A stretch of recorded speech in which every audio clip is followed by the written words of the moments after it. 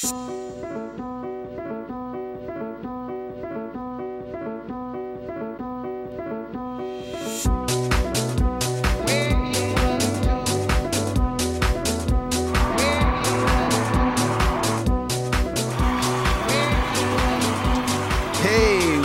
up? What's up? What's up?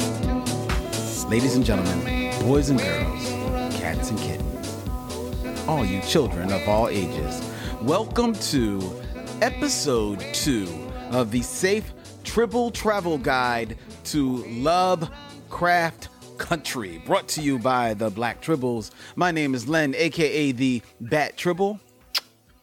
And as always, I am joined by our lovely host right there. Right there. Yeah, me. I'll go. Hi, I'm Gabe. How are you? It's Monday. It's Monday, a long Monday. Or also known as the day after Lovecraft Country comes out. So it just makes you closer to the next one. I'm the Horror Tribble, your favorite ghoul gone bad, your goth girlfriends, whatever you want. I'm here. Talk about spooky stuff. Okay. And then we have her. What's up, good people? It's the Amazon Pixie herself, your Amalgam Tribble, a.k.a. Uncanny Tribble, a.k.a. Bruce Leroy Tribble. Show enough. Thank you. In the building, ready to talk about Lovecraft Country. Gabe is like, what? Call and response, no. Gabe is like, I thought the call and response was just for Thursday night. I didn't know I needed it. I didn't study. Now I need my own. Yes, ladies and gentlemen, we are here to bring you our weekly review of HBO's new series, Lovecraft Country, and we are reviewing the episode that premiered last night, episode 2, Whitey's on the Moon. Teleplay by Misha Green, directed by Daniel Sackheim. The synopsis: inexplicably recovered from their terrifying night, Letty and George luxuriate in their new surroundings as our trio stumble upon a clue that could lead them to Atticus' father, Montrose. This was last night's episode, which introduced us into the family Braithwaite here in Ardham, Massachusetts, here in this stop on Lovecraft Country. I've done my part. I'm here to just talk. I love it. I'm going to let Gabe and Ariel take it from here. Where you want to go, ladies, with Whitey's on the Moon? I'll start since we're on the title of the episode, Whitey's on the Moon, which later on in the episode we actually get to the poem, which the episode is named after, Whitey's on the Moon. And again, this is the second time that they've done something like this. Like last week I talked about the excerpt from James Baldwin and them kind of putting it over the activities of the show. And then this week they do it again. Now, my complaint last week was that I felt like too much was going on for you to also expect me to really listen and take in what James Baldwin is saying. And I think just how, because I hold James Baldwin in such high esteem, like I always give a full ear to him. Yeah, it created like a disconnect for you, if I remember. Right. It was just hard for me. It's like I can't listen to James Baldwin and also watch what's happening on screen because James Baldwin requires my full attention. Mm-hmm. With this episode, like I appreciated what they were trying to do with Whitey's on the Moon and kind of, again, this idea of like all these like privileged white men standing around sacrificing this black man, this, that I'm sure came from more or less humble means for their own amusement and their own need, which I think is a constant theme in this, as far as like kind of white people watching black people almost as if it's entertainment. And so that poem, I do feel like completely encapsulates what the feeling is of the scene of like, we're in suffering and Whitey's on the moon. I can barely pay my rent, but Whitey's on the moon. Like I get that. but for me, I get it, but it doesn't quite work, and it's just jarring. And for me, I find myself being like, I almost wish that they would include those excerpts as like the credit music. Oh, so really? Instead of having music that takes you out, having the poem take you out, having James Baldwin take you out of the episode as you're kind of, and I think would also encourage people to like watch through the credits, because it's like, oh wait, what is this? This is interesting. I want to hear that, right? As opposed to it just being a recurring song. I don't know what it is that is taking me out of the action, because it's again requiring my full attention on someone else's spoken word. You get what I'm saying? That's interesting. How do you feel about that aspect of the show from last night? And I guess it's certainly a recurring aspect of the shows, Gabe. Yeah, it's actually funny. It was two things that I noticed in the episode that made me think of you, Ariel, when I was watching. When it was happening, I was like, oh, this is like what Ariel talked about. So I was interested to hear how you felt. At the beginning, when it first came up and it was a narration, he was like interested in it. That was a little jarring, because I was like, wait, who's talking? And for a minute I was like, do I have something playing that like isn't here? But as soon as we got into like the actual music, and we're like seeing, and the fact that like this scene is a little different from the book itself, his ancestor and the like mirror thing, and just kind of see it all falling apart and having that, like, I enjoyed that similar. And I do like, there's a few things that like Misha Green is weaving throughout, right, that keep it similar. And so that the other thing that I thought of that I thought of Ariel for was actually when Letty fucking Lewis wakes back up from being shot. Right. So when she has that moment and just has this complete breakdown and like is in the bathroom just like losing it, because like she was dead. Like I was dead. Here I am. What in the hell's going on? Right. And I thought it was such a human and honest reaction that you don't get in like supernatural or science fiction or horror. A lot of the time people just, and like our adrenaline rush, just keep going. We forget that we have wounds, or like, oh, we're healed now, so all the problems are gone. And it wasn't that. It was very much like, whoa. And I felt like that was similar to like her running in the first episode, where it was like very human, just like, this is how humans run, this is how humans react. And I felt like that was like beautiful in that. So there were two things where I was just like, Ariel.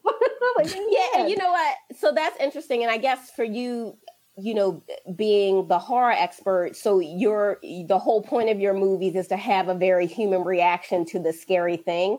But where I like the supernatural, I like the superhero. So again, like you mentioned, supernatural, like Sam and Dean die all the time. You know what I mean? Yeah. So it's almost like old hat. It's like, oh, they're dead again. Oh, those Winchesters. You know what I mean? So, but we're never getting a real honest reaction to like the horror of like, this is not how our world works. Like, what the heck is going on? These are not the rules of our universe. And having like a really honest reaction. I definitely agree with that. But it's funny, like I just kind of took that as is. It didn't, but again, that daggone, those voiceovers are just driving me crazy.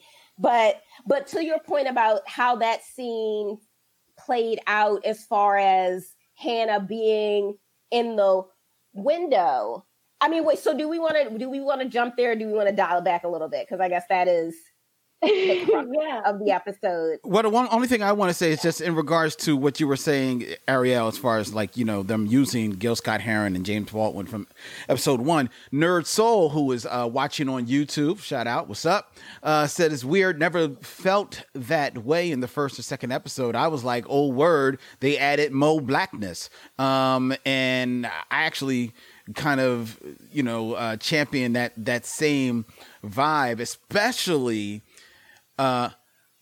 especially in episode 2, was because to your point, Gabe, how you hear kind of like the introduction to Gil Scott-Heron getting ready to say the poem, that is overlaid the scene, which is coming, if I remember correctly, like a crane shot into the room where Atticus is about to be, sacrificed. So to me, it was almost like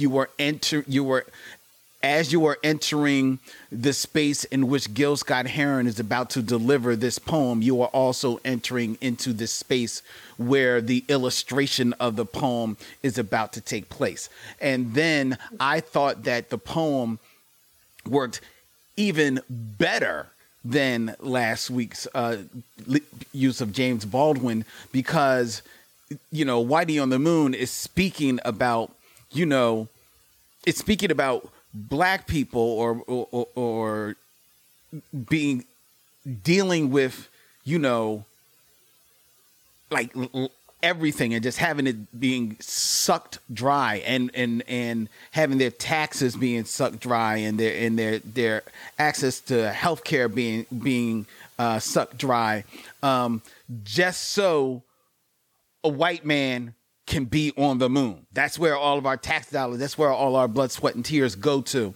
And juxtapose against this Black man who, because of his birthright, is supposed to be like your boss, but no, you are going to steal his life force so that you can get paradise. I thought the juxtaposition of that was actually very beautiful, and I appreciate the use of the spoken word to become the score of these scenes, because that just adds a lot more power to the scenes for me. And I get that. And I just to clarify, I'll say I get it. Like, I understand what it was doing in both situations. I just personally don't like it. It was jarring for me. Like Gabe said, like initially I was like, who's talking? Like, you know what I mean? Right. Because it just came out of nowhere. And I was like, wait, okay. Oh, if they're doing that again. And so it just took me out of it, where I do think both of those pieces, I think, made sense. Of course, I just wish maybe they could have been utilized in a different way, because the way that they did it was jarring for me and actually took me out of the experience. George Kimono wants to know, do you have any love for the Jeffersons theme song? Again, jarring. And I think I didn't say, or maybe I did say this last episode, I can't remember, but in the last episode number 1, Sundown, they actually have that like hip hop song playing while Atticus is like, walking through the street. And it's like, I get it. That bass is heavy. He's a man get back from war. He looking for his dad. He not here for your bullshit. Like, I get it, but it's jarring because it's the 1950s, right? And so again, even with the Jeffersons, I get it. And it makes sense in cultural context because I'm a Black person in 2020. So I understand the Jeffersons and why it's, relatable to what's happening here in 1954, but it's the motherfucking Jeffersons in 1954, and it's just jarring, right? So again, it's just for me, even though it's supernatural, it's still a period piece, and so I almost want them to stay in their period, and they just kind of keep jumping ship a little bit in different ways that take me out of the experience a little bit. Okay. So it's just jarring. You know what I mean? Not that I appreciate all of those pieces, Jefferson's included. It took me out of what I was watching. I got you. So there's that. Yeah, I really like the that scene especially because it was such a weird. It was almost like a whiplash, right? From what we ended on last episode, and then we're in this and we're like, why are they excited? And then finding out like that they don't remember, and that it still doesn't really, I don't really buy it, because even without having known like about the monsters, I still don't believe that they would be fine being in like rich white people house where all their stuff is what they want. Like, that seems odd to me as characters that we've seen that seem like they kind of knew what was going on in the world. Right. I mean, I think, especially at that day and age, it's like you have to be suspicious of white people, especially white people who are treating you kindly. like, because Amen. it's like, what is going on? You know what I mean? So I do think in the book, I think they do a good job of showing, or Matt Ruff does a good job of showing their kind of, excitement burning underneath because they're in this big fancy house. In the book, Letitia goes through the closet. I think Atticus and Uncle George kind of peruse the bookshelves and they're like a little bit in awe, but all of that is burning underneath this suspicion that is the predominant thing. And I agree that even if they had no memory of the monsters in the forest, you still be like, who are these white people? You know what I mean? Yeah. I mean, because that's the question that keeps you safe, right? That keeps you alive another day. So I did think that rang a little bit false in that, but it was funny to get those montages. And then specifically when you find out, oh shoot, they don't remember, only Atticus does. I thought that brought to mind, again, maybe that just kind of being Atticus's birthright, like they cannot affect Atticus in the same way, or this magic, this alchemy that they do does not affect Atticus because of who he is. Because at the end of the day, he is he comes from like the backbone of it, right? This is his legacy, right? Right. So it's all these other people who know how to wield it, but it's like, yeah, but you still borrowing off of my legacy. So I thought that was like a cool thing that really empowers him in this setting, you know what I mean? And maybe, again, I think maybe that's why they're also a little bit afraid of him. Like they don't really want to deal with him, but they recognize like what is locked away like in his genetic code, Yeah. They don't want him to know that he has that either. Like it's a secret as well. They just want to use him. There's a lot that happens in this episode. And, one of the only critiques I've seen is that it does feel like there's a lot smashed in together. And so people are like, what is this? Like because a lot of these scenes, like, especially like at the climax of this episode, it feels like a finale type moment. Like if this were like a longer series, right, we might have taken a lot more time and spent time in there and done some investigating or what have you. But even in the book, this scene was pretty quick because, again, it's an anthology, and so we have to move on to the next piece. So, like, as a book reader watching it, I'm just like, I know what's going on. I already know the secrets. So it's like it's really interesting for me. So, like, Len, as someone who didn't read, how did you was it exciting to kind of like have those reveals? Did you feel like it was anything at all? I enjoyed it a lot. Now, I do have to say I did have the knowledge, though I haven't read the book, I did have the knowledge that it was an anthology. So when I peeped that, we're already leaving the castle. Okay. All right. Then this must be, a chapter in the book. Because like to your point, we easily in a lot of other stories would have been in this castle for at least 2-3 episodes. I mean, they just came to the door at the end of the last episode, and now they have knocked down the door and the walls and the floor at the end of this episode. You know what I mean? So, but I appreciated that. I appreciate one thing I like in a show is that it does not it does not take its audience for granted and think that they are too slow to catch up or catch on with what's going on.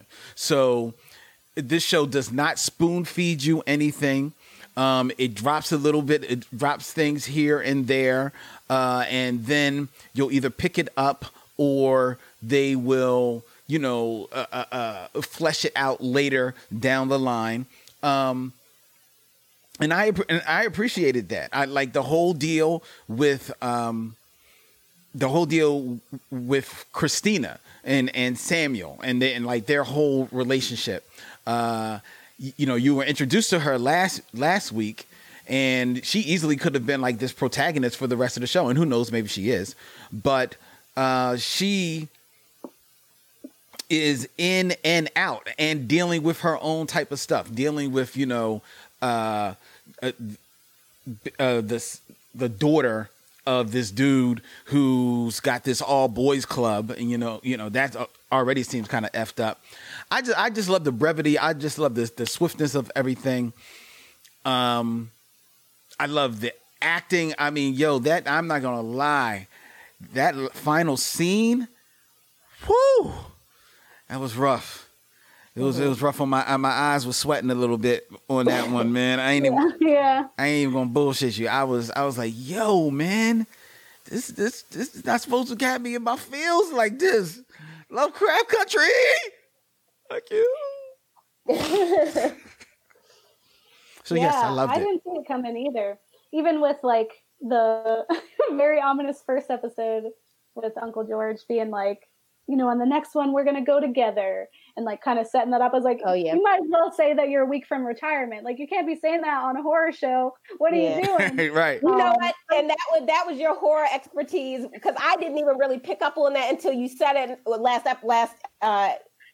our episode, and I was like, well, I was like, yeah, it was kind of ominous. Something might happen to him.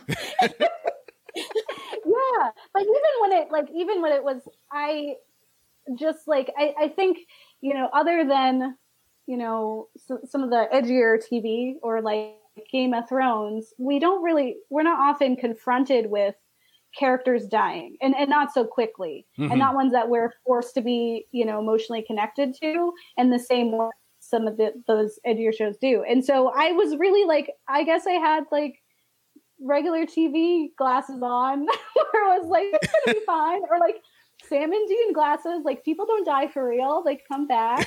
And like and that scene was super emotional, but there's a lot of differences from the book again that we're seeing, and I'm wondering, like I really want to just pick Misha Green's brain too, is like, because this is now the second character we've seen where she's changed the gender of them, right? And that's so right. Christina is actually supposed to be Caleb Braithwaite, and it makes me really, really interested in how that character is going to develop, because she's completely different. Like she has different motives, she has a different backstory, a different hate or like understanding of her bloodline and her place in this society. And so it's going to be really interesting to see how she kind of comes back into the story, if she comes back in the story. It was weird to see her with the giving birth to weird. Yeah, she's a new mother, apparently. She's not the mother. She was like, I got to get out there, my baby. So true. That was icky. So, yeah, it was. But so Christina, so of course I have that note. Christina Braithwaite is Caleb Braithwaite, and making Caleb a woman does change so much of the subtext of the story, right? So now we're in addition to dealing with racism, now it's like, the patriarchy, because again, and I think what's interesting in this is like, so we have two people who this legacy is their birthright, but neither of them are welcome to it, because one is a Black man and one is a white woman. Wow. And so the fact that these are two people who are not really welcome in this world, though it is their legacy as well. So I thought that was really interesting. And so again, her not being welcome in the spaces, which is very different, because in the book, Samuel and Caleb do not get along, but Caleb at the end of the day is a man and is therefore welcome in most spaces. I think when they do that final ceremony in the book, Caleb is not there. And I think because his father didn't want him there, but Caleb also didn't want to be there. So, but I actually have a theory, which is very different from anything the book gave us. But as I'm watching the show, and, the first time we see Christina is when she steps out the Daimler, and when they crash the fire truck and the truck, the other truck that was pursuing them. From episode 1. And I remember thinking, like, who the heck is that? Because that's not Caleb, right? And then when we get to the manor and William answers the door, I was immediately struck by the fact that Christina and William look very, like they could have been twins or at the very least siblings. Yeah. And I actually had to watch the show twice. Because I'm finding when I watch it just once, I don't like the episode. And then it's the second time that it really clicks for some reason. I think on my first watching, it always feels manic, like, because it's so much faster than the book to me. And then it's only on the second time that I can really take it in. Okay. So that's one thing. But watching it the second time, I just was like, let me watch and make note. You never see William and Christina at the same time. And specifically, when Atticus asks Christina, "Who is William to you?"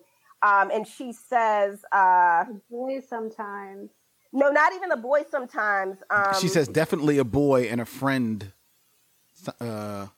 something like that, or a friend sometimes. Yeah, because he says this is your boyfriend. Yeah, no. I'm sorry. William describes himself as a close personal friend of Christina, and given, again, with my knowledge of the book and what happens with Ruby, I think Christina and William are the same person, and I think Christina uses William to gain access in spaces that she would not usually be welcome in. Because I also thought it was interesting that throughout, I always feel like William is giving hints, but hints that William, if he was really just a servant or a friend, he wouldn't know this information. So I really do think that that's what's happening here. So that's my theory, my fan theory. That's great. That's a good theory. I didn't even think about that. I was just like, sure, she's got a lackey. And I think I was just so like caught up with like, yeah, just the excitement of what it'll mean, especially because Caleb is always the bad guy. There's never a time when you don't think he's conniving, he's sneaky, he's manipulative. In every one of the stories that he shows up, something bad is going to happen, and you're always rooting for his fall, even though he's helped and he does things. With Christina, I feel like because of the way that they're kind of mapping her out, and because she is being somewhat of a friend, that it's kind of setting up to almost care about her at some point. Like I want to see how she does any of this, because if she acts in any way that Caleb does, then it's out. But right now it seems like she's kind of a friend, and she is helping where she can.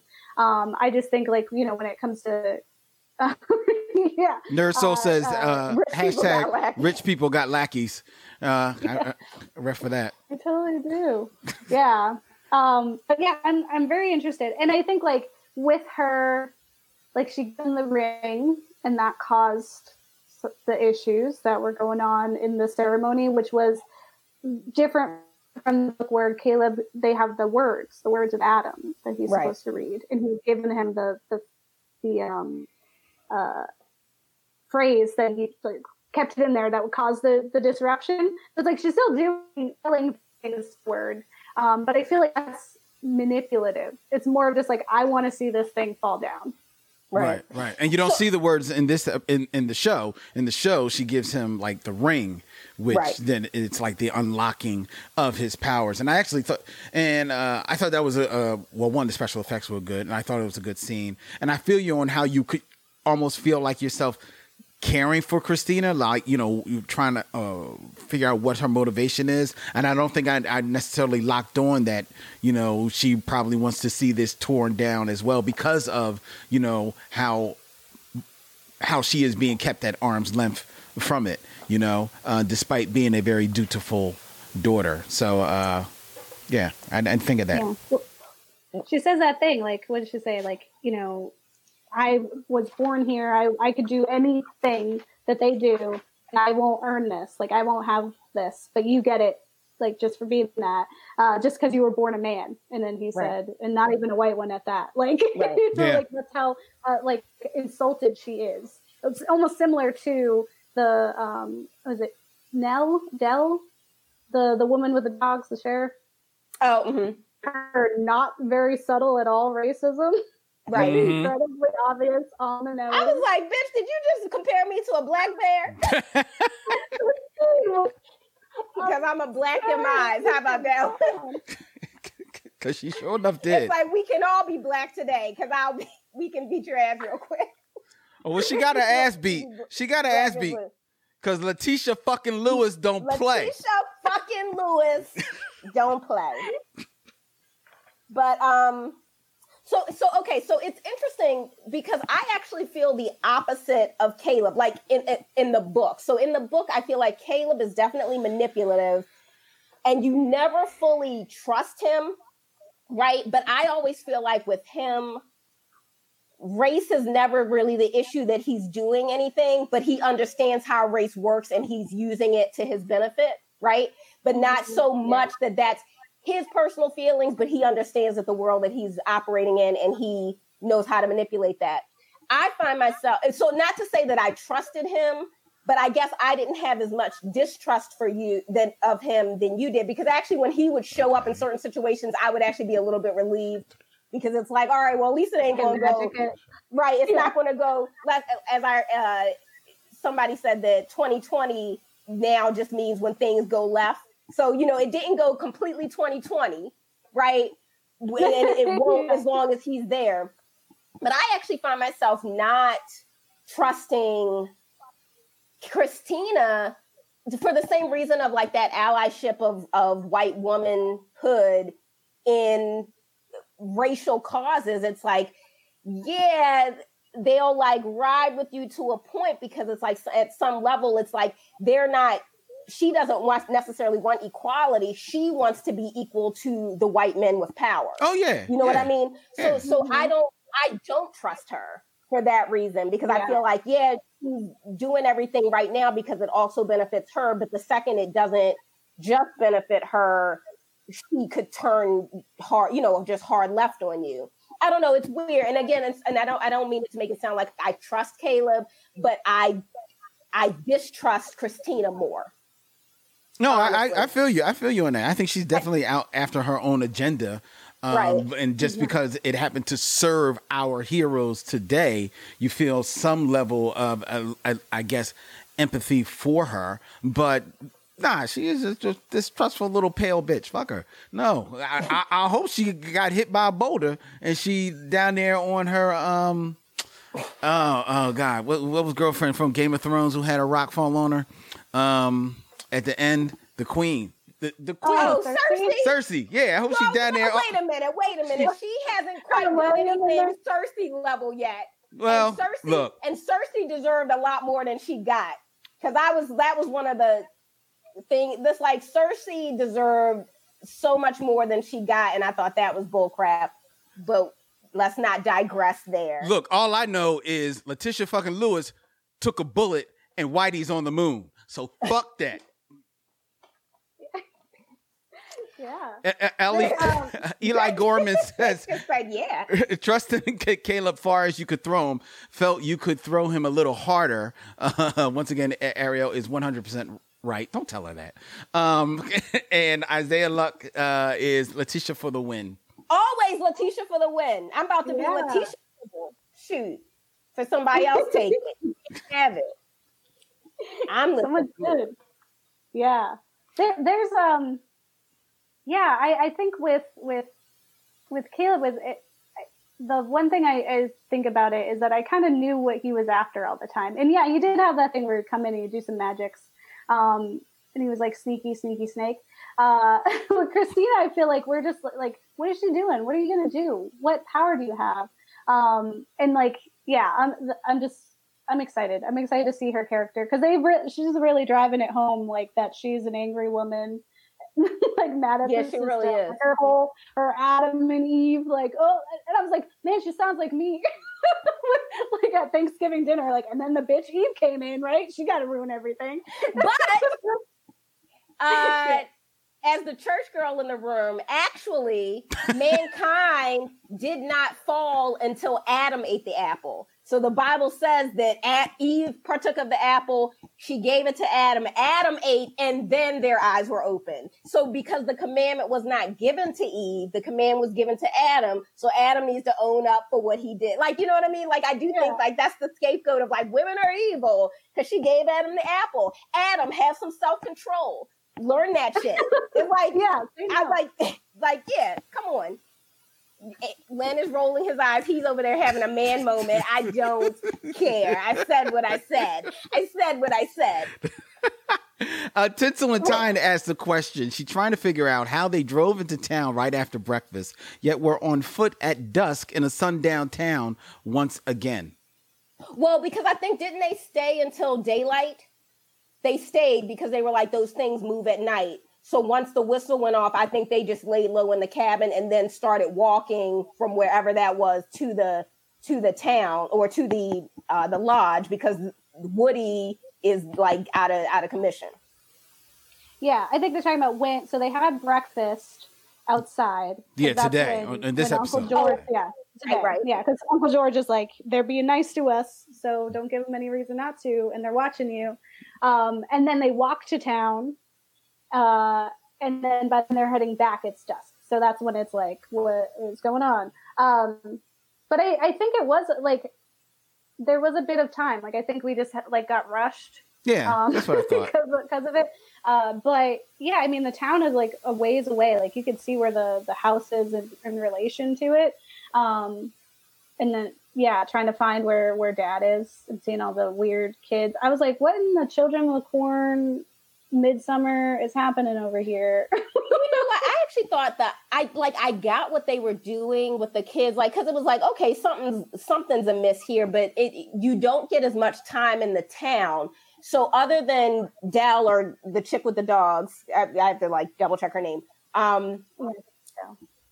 There, you don't interact. You don't have any other real interactions with anyone in the town. And the thing is, the second they get to that little community, it's weird. Right. Yeah. And so you kind of feel this foreboding, like they're not being hateful, they're not being mean, but it's uncomfortable, it's weird. And you don't get that tension. So even when they're walking through the town, even though in the background it's like, yeah, what's going on with these people? It never feels weird until you have that with. And so I thought, I wish we could have I do feel like they could have stretched this storyline out for 3 episodes. Because I think that would have, if you're trying to build tension and horror, like having those weird interactions where nothing actually happened, but it unsettles you, I think are important. Yeah, but I think that me myself, I appreciated that it, again, the brevity of the whole story in that aspect, because sometimes some of those scenes can become repetitive. So. But I think so. Even if you because they really only have that one scene when they're looking for Montrose. But even if they would have maybe given us more time as they're walking, you know what I'm saying? Like not it didn't need to be multiple scenes. I get what you're saying there, but I don't know. I just felt like you lost something. I feel you. I saw a comment earlier. I'm trying to find it.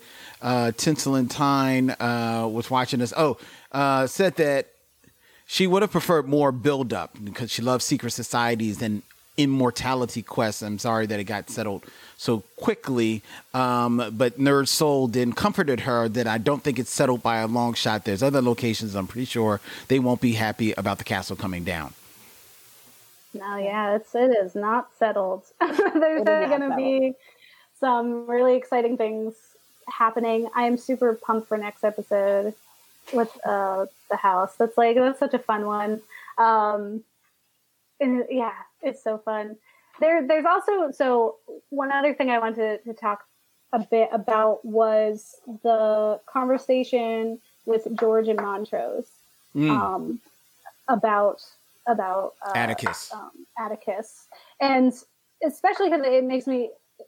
I felt like because there's the scene where they're all confronted by these fake people, right? So like he's fighting the Korean woman, which we're to assume is the woman he called last episode. And Letitia has her romance with Atticus, and it's not real. And she opened up, and it's like, girl, we all been there. In Cardi B terms, she got the king cobra, not a garden snake, but a king cobra leaning over, and it did. It was animated all its own. Nightmare. But Uncle George had the woman who's not Hippolyta. So Dora. Hippolyta. Yeah. And so that was, a whole extra scene, a whole added level to what this show is. And I thought that was really interesting. Also, like that the other two were so violent. And Uncle George's was not violent. His visit was not. And so I wonder what pleasure the people who were watching were getting from that interaction. Well, I'll tell you this, and I shared this same feeling with a friend as we were watching it, that the biggest takeaway, the first takeaway that we came from all three of those scenes was in relation to Uncle George's scene. And recognizing that this was somebody from his past who obviously meant something deeply to him, someone who was no longer here, because he says, you're not supposed to be here, you're dead. I don't think at the time, I don't think I recognized that maybe it was subtly hinted. I don't think I recognized that was possibly someone that was involved with Montrose, the Atticus' father. But it was definitely someone from his past. What I appreciated was that he still had feelings for her. It makes sense. We're always going to have feelings for her. And because it didn't end badly, like she died. Right? Exactly. But what I also appreciated was probably in part because he was, of his senses and peeping that this was not real. He definitely for a moment was giving into it. And I think what kept him anchored to the fact that it was not real was because this was not his Hippolyta, as he calls her. And that his relationship with his wife and then subsequently his daughter is what kept him anchored from giving in to the temptation of this aberration that was in front of him. And that is something that I really, really appreciate. And so did my friend that was watching it with me. We both appreciated, that depiction of, a black man showing, even in absence of his woman, his devotion to the women in his life. And that could have been very easy for him to give in, or for the writers to show him give in, or a lazy writer to show him give in. It's in an episode where what's going to happen to him at the end. You know what I mean? And I like that they didn't do that. I really love that. Yeah. Black love. Yeah. And Uncle George is such a great character that you knew he couldn't last that long. But I do really feel that is most likely, like, I think that woman is Atticus's mom. Another reason why I think that is because in the woods, when he reveals, like, I know about your ancestors, I know your great-great-great-grandmother ran through here. And Atticus is like, he didn't tell my mom, or she didn't tell my dad or me, but she'll tell you. And it was like this whole, like, it's like, why are you this confident person for her? Like, that she would disclose something so personal that, and for him to say, like, she was embarrassed. Yeah. Or that she felt ashamed. And so it's like, you don't tell that to just anybody. Like, if you saw, like, Letitia was confessing to Atticus because she loved him, because she has emotions and feelings for him. And then you get bit by a snake. What happened? Don't do it. Just say no. But yeah, I think it was. Yeah, I love that speech with George, kind of pepping them up. Oh, I love that. Yeah, he's a great character. I actually, because I had the note, I was like, Dora plus George equals Atticus. And I actually re-thumbed through the book because I was like, do we ever get the mom's name? Because I was like, did they just tell us who it was? And maybe I just missed it. But I don't think they ever name her. So I think it is a safe assumption, especially with the conversation that they have on at the end, where he's like, you might not be his father. It's like, we settled that years ago, And but George knows he's dying, and he's like, but before I go, I need to make sure you're good with him, because you're all he's going to have after me. Right. Mm-hmm. So even in that, I mean, he's thinking like a father. I do think that'll be an interesting turn, if Atticus's parentage is different than we thought. But I also wanted to talk about just that moment of them kind of experiencing these personal hells, because it was one thing when you realize, like, oh man, they're like spelling horrors onto them to kind of, I guess, punish them or kind of scare them into submission or whatever. It was for their entertainment. But then when you take that step back and they're actually all looking at how each room is playing out, I again, that voyeurism. And I felt the same way when he was being bathed for the ceremony. There was something voyeuristic about it. And I think it's just interesting because, again, it's always this, that is, I think, white people's like relationship with Black people. It's like this hate. You don't even know why you hate, but you hate us. And yet you devote so much of your time to like watching us, to trying to not understand us, but again, like to spend so much time. You created whole organizations, the KKK, because I exist. You must be thinking really fucking hard about me. You know what I mean? So like, so again, you just see these like, again, these rich white men, you know, fascinated by Blackness, right? And then again, and again, in the case of Atticus, like this Blackness that actually has rulership over us, right? You know, because they were salty when they had to get up from that table, right? Mm-hmm. And yes, they were. But you know, so it again, it is like this really, really interesting thing. Even when Samuel says to him, you know, that legacy is locked away, you know, in your blood, though it is diluted and, you know, corrupted, or whatever word he uses, tainted, or something like that. But it's like interesting because it's like, tainted, your ancestor definitely raped Hannah. So who tainted who?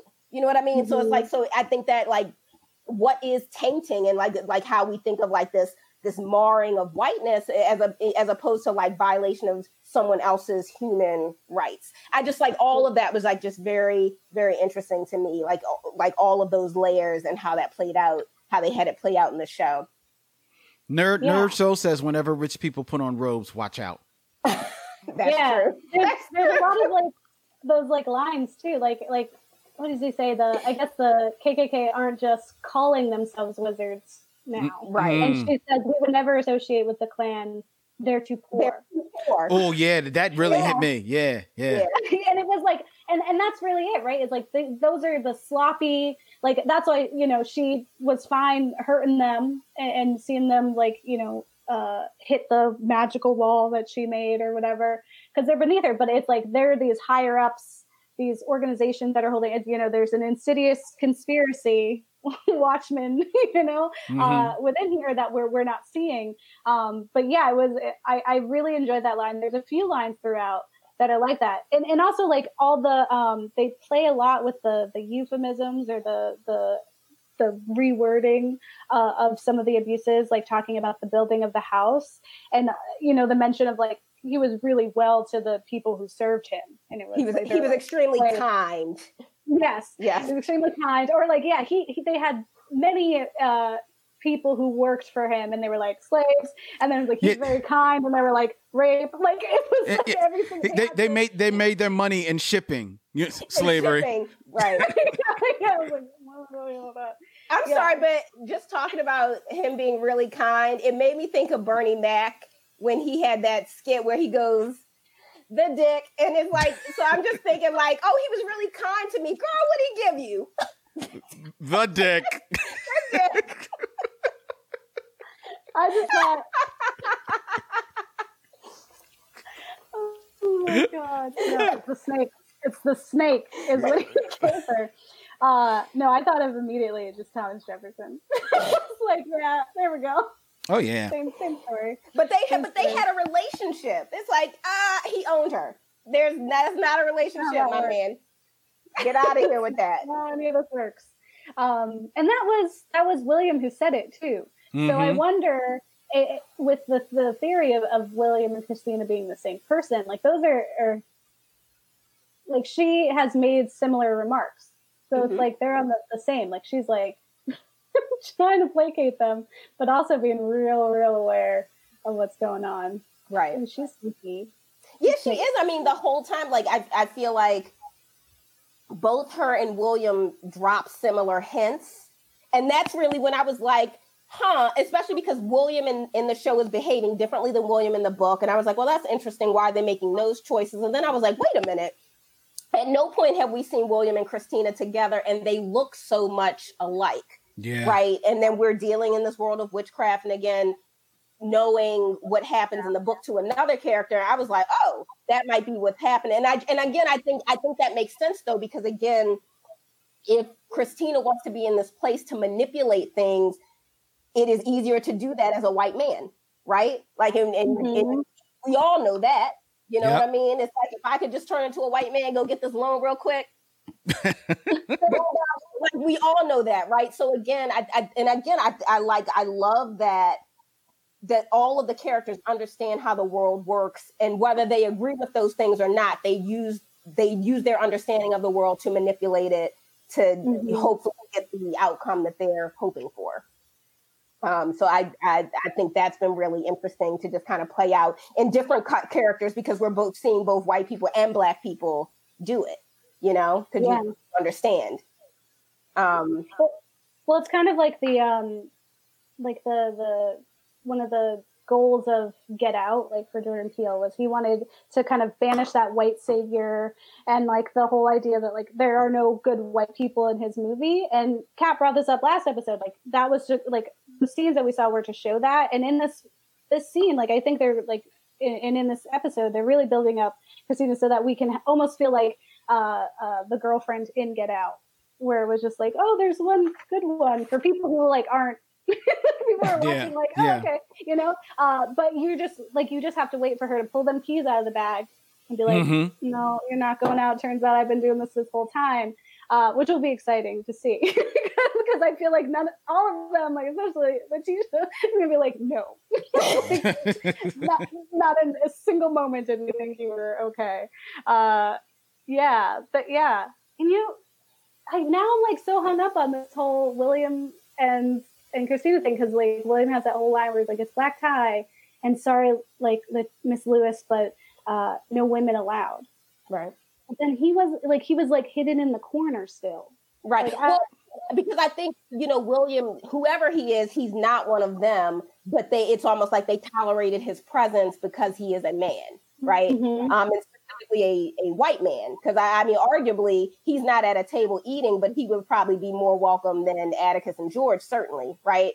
And William gives him that piece of like, you know, they might not want you here. That doesn't mean you don't belong here. And I think that speaks to Christine, how, you know, Christina, I'm sorry, they don't want her there, but that doesn't mean she doesn't belong there. And she's fighting for her seat at the table, even if that means she got to kill every other motherfucker at the table. The only one at the table. Great. So I guess, talking about like Christina and her manipulating things. So when we get to the final scene with Atticus, I thought it was interesting giving him the ring, because in the book he has a little more agency over what happens in that ceremony, as he actually has to speak the words that changes the current that ends up killing the rest of the lodge and saving himself, as opposed to just putting on a ring and then things happened around him. So I guess I didn't enjoy that change so much, because I do like when heroes have autonomy and actually agency over what's happening to them. It's not just happening no matter what they do. It's like he had to do something to have that outcome. And so he actually actively participated in the decimation of this coven, or whatever you want to call it. Yeah. Because he chooses, because he says you can read this, like, and he has a decision to side with Caleb over his father. Like he makes that decision. But I think a part of it, like by giving him the visual of his ancestor, of Hannah, that's her name, right? Yeah, Hannah. Yeah. Of being able to see her and, you know, and to follow her out, right? Like I felt like that was a part of kind of translating it to the screen, was like he was still, like it's just that like his history is helping him, but it's still like he can see that because of who he is and what he went through, and so I feel like that gave him a little more power. And I think that was a really beautiful scene, especially because I was thinking of Letty's words where she was like, that woman was pregnant and was running through these woods, like, and how scary they are. And so as they're running through that hall, that's all I was thinking of. I was just like, this woman was just so like amazing, like going to conquering all that. And she has the book, which we didn't get to see. Right. Yeah. But she's got the book, and I'm like, where's the book? We got to get the book now. And so it just gets super exciting. But there is a lot of weird use of music, because I was thinking when I was watching with subtitles, because I don't know the song, I don't listen to him, but Marilyn Manson came up. Yeah. And then I heard it, and then I was just like, what an interesting kind of plop to put this in here. And it kind of reminded me of the remake of The Great Gatsby when they were playing like, was it like Jay-Z, I think, at one of the parties? And it was like, what? Like, we're in the 1920s swinging party, and we have that. And that's kind of how I felt when it was coming, but it was also like, with, like, it was paired very nicely with Ominous White people. It was. As you're trying to leave, to have Marilyn Manson singing. Yeah, like, I was like, oh, Killing Strangers. Yeah, I loved it. But I also thought it was a little bit of a cheat because then we don't actually hear the language of Adam, right? So it's not like, so nobody's going to come out speaking the language of Adam like they came out speaking Klingon and Dothraki, like, because we didn't actually get to hear it, right? Yeah. So I actually thought, even with taking away Atticus's reading the words, I thought it was a little bit of a cheat. And again, for me, more so, I wanted him to have agency in that moment. But, I also realized, wait a minute, you can't actually hear any of them. So this is like a cheat. So they can just be like, making, so whatever. Well, maybe we don't want to unlock it. Maybe there really is a language of Adam we don't need to be speaking. Do not read the Latin. I guess, in 2020, don't read it. Don't read it. If the book is dusty, and don't read it. It's 2020. Yeah. Just run through the burn Yeah, like... But I did want to say something. So when you're talking about Hannah running through the house, now I did actually like that. I just wish he would have spoken the words and then she maybe would have appeared. Because I also think it could be confusing if you're not understanding why the castle went down. Is like, is it the ring or is it Hannah in the mirror? Especially because she has the book. It's like, what's going on? Like, who do you credit this destruction to? I guess I found myself thinking like you could walk away from that wondering that. But I did think the scene as everything is collapsing, but the archway's still there and she turns and runs and he runs behind her.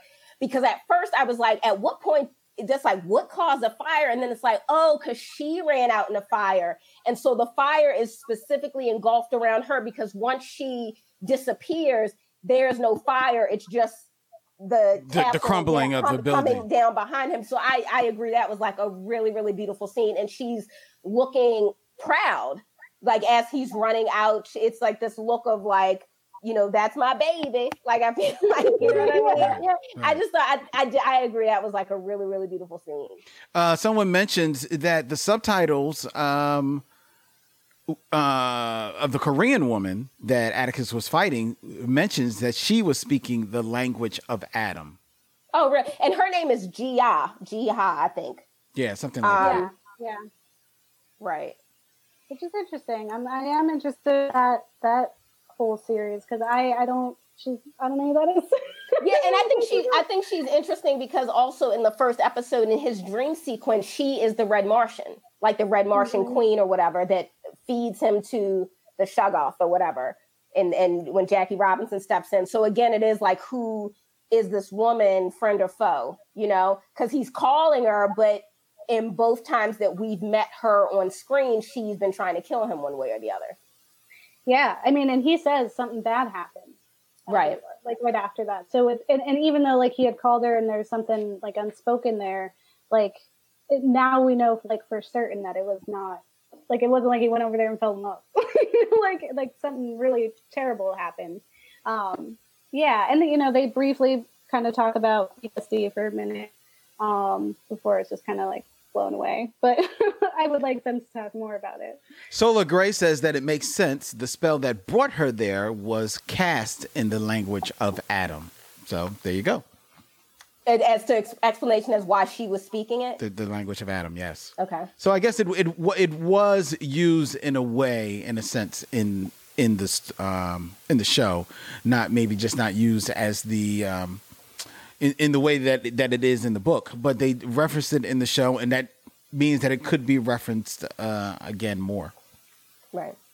Yeah, but not everyone watches with subtitles, so they need to just say it. And I definitely watched it in subtitles, but I do not. I looked down or wasn't paying attention because I definitely didn't see that. You might appreciate this, Ariel. Nerd Soul says, I just missed it. Hold on. The comments in the chat lines are flying fast, and I really appreciate it, ladies and gentlemen. Nerd Soul says that Tick has got the glow now. He's got that glow. He got the glow. Well, that's all we ever want. The glow. Don't let me find out when that you got the glow, when you need the glow, you need the glow to grow. When you love to live and live to love, you got to move to the upper level. Okay, let's not find out that Atticus' middle name is Timac. I don't need. It's Bruce Leroy, Len. Sure enough. It's Bruce Leroy. I'm sorry, I'm looking at the comments too. I wonder if the language of Adam would be that of God. Maybe. Who knows? Who knows? Who knows? But you know what? Maybe not, because again, like the idea of Adam not only naming the creatures, but putting the creatures in their place. So maybe the language of Adam is that the language that Adam or God let Adam create, right? Because again, Adam was active in the creation process. So why not that be language too? So maybe Adam is bilingual and he speaks to God, but then he also created this language for man, which I think would be interesting. So, Nerd Soul says, shouts at Ariel, you know the really real. However, Solar Gray says, negative, God's language is too big for human years. I think he meant ears there. But I would argue that's true. But if you want to argue that Adam is the son of sons, so why wouldn't Adam be a little bit different? He'd be on a little bit of a different level than his descendants. So again, I don't think Eve necessarily speaks, if we're speaking of it this way, I don't think Eve necessarily speaks the language of God, but that doesn't mean Adam doesn't. So LeGray says that Ariel gets it. Well, everybody's on Ariel's side tonight, ladies and gentlemen. So now Lynn's ready to end the show. No, Good night, folks. He's about to drop me out of the studio. No, I'm not. But the one thing I do want to, I just kind of like want to speak on, is just overall the acting in the show. I mean, like we've been going on about the story elements and everything like that. But the story in the show is only as good as its writing, which has been top notch. Misha Green has written the first 2 episodes. Its direction, which has been very good. I appreciated the work of Daniel Sackheim in this episode. And especially the acting. Everyone has been on point. Journey Smollett, to use Ariel's words, is a treasure. A treasure. But as I mentioned, Jonathan Majors, who I was introduced to, and probably most of us were introduced to in the last Black Man in San Francisco, independent film from 2019. And he does yeoman work in that movie. But if you saw him in that movie, you don't get the sense, like his character is totally the polar opposite of his character in this movie, in Lovecraft Country, in demeanor, in personality, and as well as in physicality. The man actually, he must have thought this. I heard it was a superhero movie because he got buff. But he got buff. I appreciate his T-shirts. Thank you, wardrobe. But as I mentioned earlier, his scene when he discovers that Uncle George has died is just heart aching. I mean, it just really, and like the look on his face, I don't know if I've ever, or it's certainly been a long time since I've seen someone so anguished over the loss of someone in a film or on television. Just like to Gabe's point earlier, the fact that they took a moment to have Letitia actually have to reconcile with having been dead and now being alive, and what that looks like and what that means, and giving and taking a moment in the show to illustrate that, to show that, and you never see that, and to see his anguish, to see this very strong, calculating, disciplined black man break down in the way that he did on screen was absolutely 100% incredible. And if you think that all they got in store, ladies and gentlemen, Jurnee Smollett just let people know in a tweet. I'm going to show it here that she tweeted last night. This is only episode 2, y'all. Y'all are not ready for the rest of this season. Oh, be warned, you can't trust Miss Green. She has 0 fucks to give, and no one is safe. And I just want to say, if that is the truth, then, you know, I'm not ready. I'm not ready. I need more tissues, because that was some incredible stuff. Right. And I think another interesting thing is, like, because first of all, he is relieved that she is okay. Like, she's not limping over to him. She jumps out of the car, she runs. And so I think initially he's feeling maybe some hope that George is okay too. And then when she just shakes her head, like, you know, how quickly it all like falls through your fingers, right? But at the same time, there is some joy there because she's there. Mm-hmm. But then there's also this loss. And I think he did do a good job of like portraying those warring emotions, right? Yeah. Yeah, I think you're absolutely right. I'm excited. This is, again, aside from Hippolyta, which I'm trying to let slide. Like everything about the acting has been just dead on. It's like a really cast. Yeah, I agree. I'm excited. I'm excited because it looks like next episode we'll get some more Ruby, because I think her story is one that I enjoyed the most. Mm-hmm. So I'm excited to see how her character progresses in the show. Yeah, I'm excited to it too. And as saddened as I am by the loss of Courtney B. Vance, I recognize that this will just mean that we will have more of Montrose, which is always a good thing. So I'm looking forward to it. I'm definitely looking forward to it. Solar Green says Omar better bring it since Uncle George is gone. Omar, he'll always be Omar, right? And just based on that alone, he's gonna bring it. Like, I ain't even watched The Wire like that, but I know about Omar. Like, yeah. So he's like an iconic dude at this point. Michael K. Williams is the truth, and actually, I don't think he does anything else. Like, he literally has been on every HBO series that I have watched. I mean, he did do a movie though, I thought. He's done a movie, and he did I think he did a show that was on one of those cable networks, Hap and Finch or something like that. That was kind of like a funky Southern Gothic type of crime thing. But for the most part, that man, HBO has been putting his babies through college. I ain't mad at him. All right, ladies and gentlemen, I'll give Gabe. I'm sorry. Any last words from you? I apologize. No. Okay. No, this is all good. All right.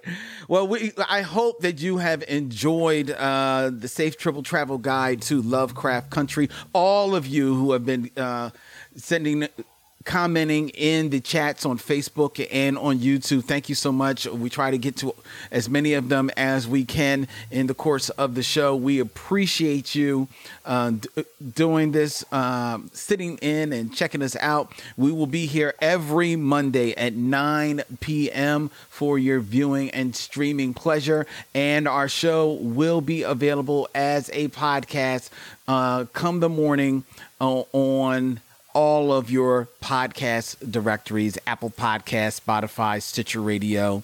Check it out. If you're a subscriber to Black Tribbles, you will see us in the Black Tribbles feed, or you could just subscribe to the Safe Tribble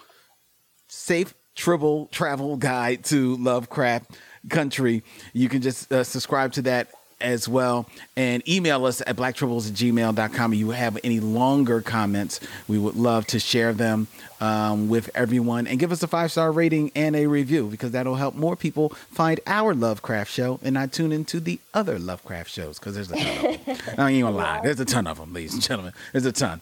But thank you for all checking out ours. All right. The Black Tribbles, we will be back here on this same feed this Thursday at 9 p.m. for our regular radio show, where we will be concluding our top 10 summer.